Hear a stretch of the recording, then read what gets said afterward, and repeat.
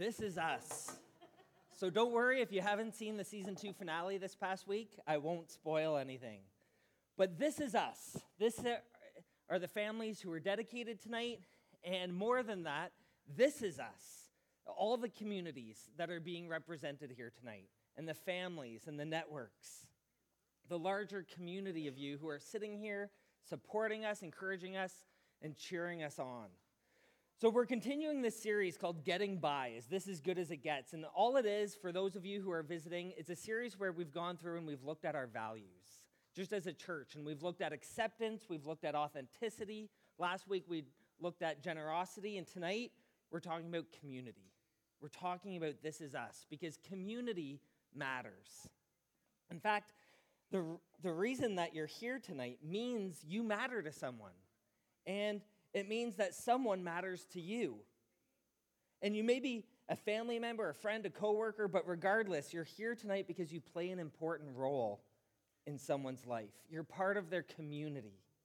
You belong, and you remind them that they belong. We're all familiar with this feeling when we're not quite sure if or where we belong. It can happen when you walk into a room of strangers. It can happen when you walk into the school cafeteria and you're not sure if you have a table to sit at. It can happen when you come to a new church to support friends or family and you don't know anyone else.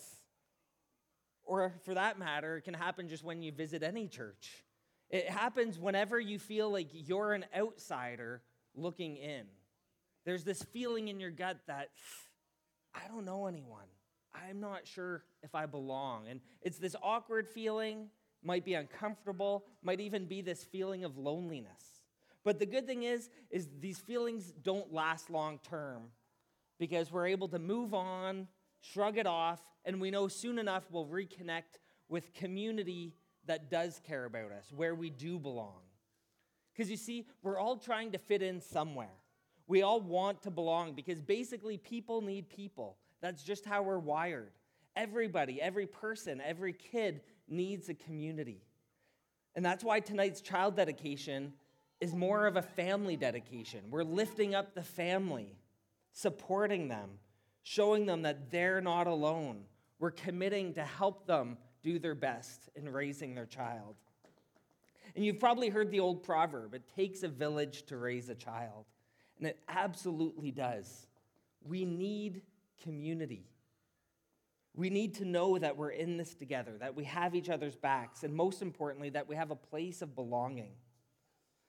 So we actually have many communities that we define ourselves by, and you just figure that out by saying, I am a, and you fill in the blank. I am a banker. I am a teacher. I am a golfer. I am a Patriots fan, which I was sorely disappointed about in the last Super Bowl. But the list goes on, and community gives us opportunities to connect with all sorts of people.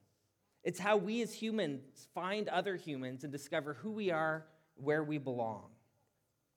So I believe there's 4 main communities that we're part of, that we all have in common. You probably have a family community, which might be made up of your immediate actual family or just really close friends and relatives. Then you have a social community, which is more based on your interests, your hobbies, maybe even your profession. You have a spiritual community made up of the people whom you may worship with. Or even if you don't belong to a church or a faith community, it might just be people where you wrestle through life's deeper questions and talk about what is life all about? Why am I on this earth? And we all belong to a global community, which includes everybody, because we all have been made in the image of God. And this is what I love about the Bible. It's a story about who we are.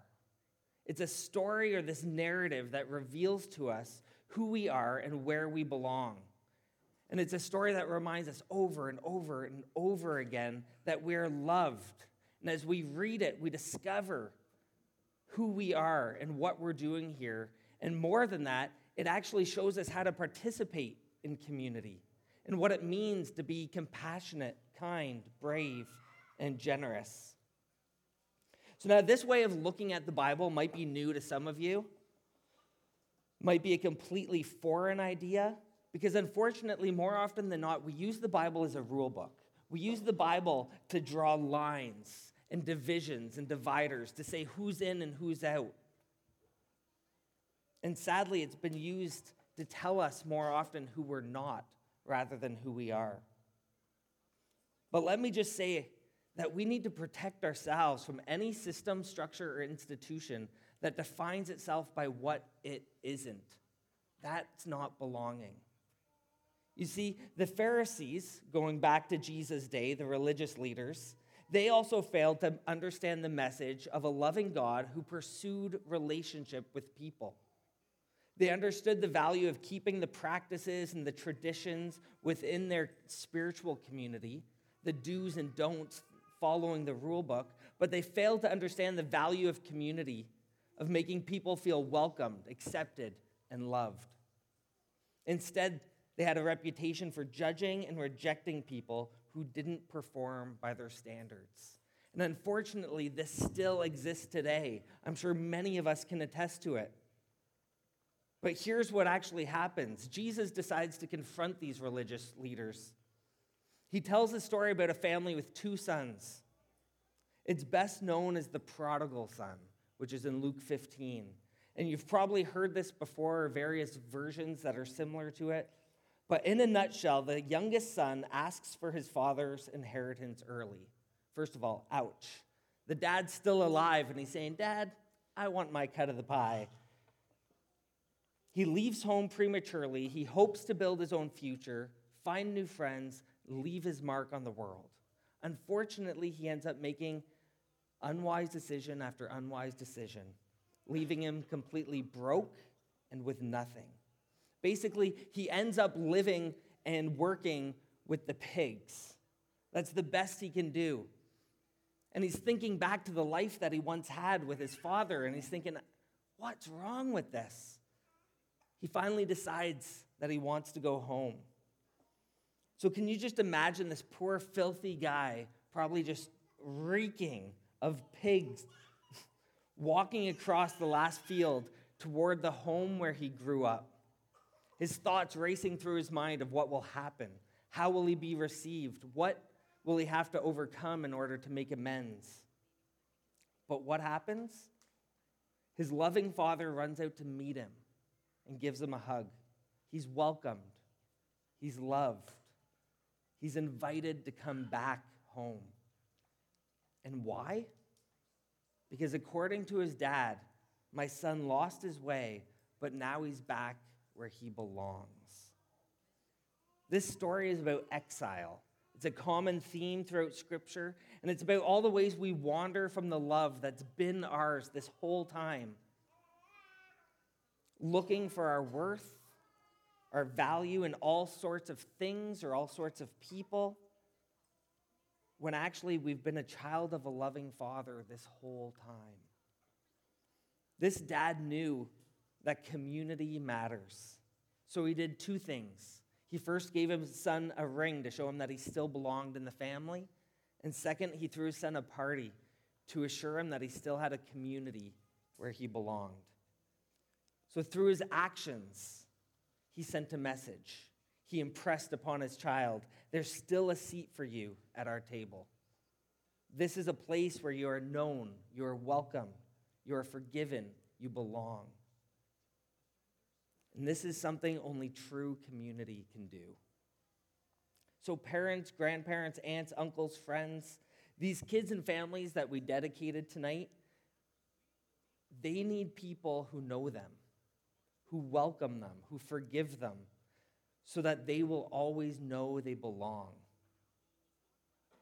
We all want to know, regardless of whatever failure we have in our life, that we still have a place to belong and people who believe in us.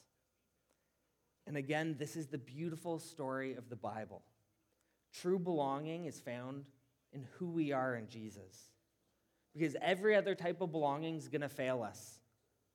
It's going to let us down some days. But knowing who we are in Jesus, knowing that we belong in him, we're able to accept grace and we're able to extend grace.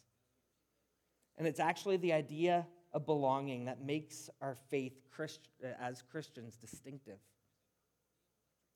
Because our sense of belonging is rooted in the concept of grace. Grace means we don't belong because we deserve to belong. We belong because God accepts us and forgives us. We belong because we're known by God in a way we are not known by anyone. Every thought, every desire, every action. And yet he welcomes us into his community forever. This is belonging. This is community. And this is us. So at this time, one thing we do as a church family is we participate in communion, or the Lord's table, the Lord's Supper, Eucharist, however you may know it. And I just want to say that no matter who you are, food plays a significant role in your life.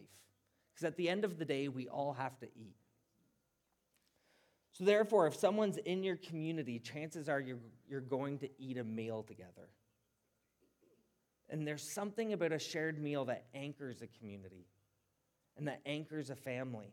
So parents, if you want to do something over time that will give your kid a sense of belonging, it only makes sense that you'll eat with them.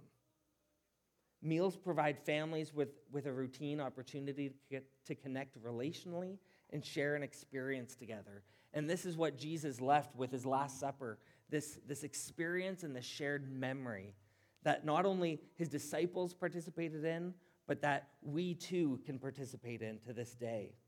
So that's why as a spiritual community, we celebrate and participate in communion each week when we gather. It provides us with an opportunity to remember the love and grace of God and that he gave his son Jesus for us, announcing, you're known, you're welcomed, you're forgiven, and you belong. So this is how it works in our setting, is that I'll just say a quick prayer, and the band will begin to play another song. And if you'd like to participate in communion, or even offering, or if you saw those connect cards on your seat, if you're just wanting to connect with us, or there's a question, how can we pray for you? If you want to be prayed, you can fill that out. And just bring that. We won't pass it around. You can just bring that forward and drop it in the bucket. So you can participate in either or both. But it's just a way. Offering is a way that we can extend the generosity. We can extend, we can impress upon our community the good news of Jesus and what's going on. And communion is just a way to remember what he has done for us. So you can come up, take a cup, take a piece of bread or a gluten-free wafer, and go back to your seat and take that when you're ready. But let me just close in prayer. Heavenly Father, God, thank you for community. You are a relational God. We believe in God the Father, God the Son, God the Holy Spirit. You're a triune God. You exist in relationship, and you designed us for a relationship. And I thank you for every person here tonight because it represents a special, sacred part of community. It's people that care for us, that support us, that are cheering us on.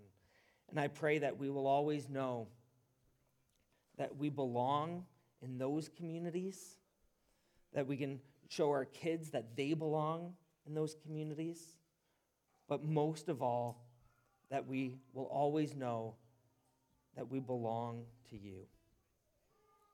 We ask this in your name.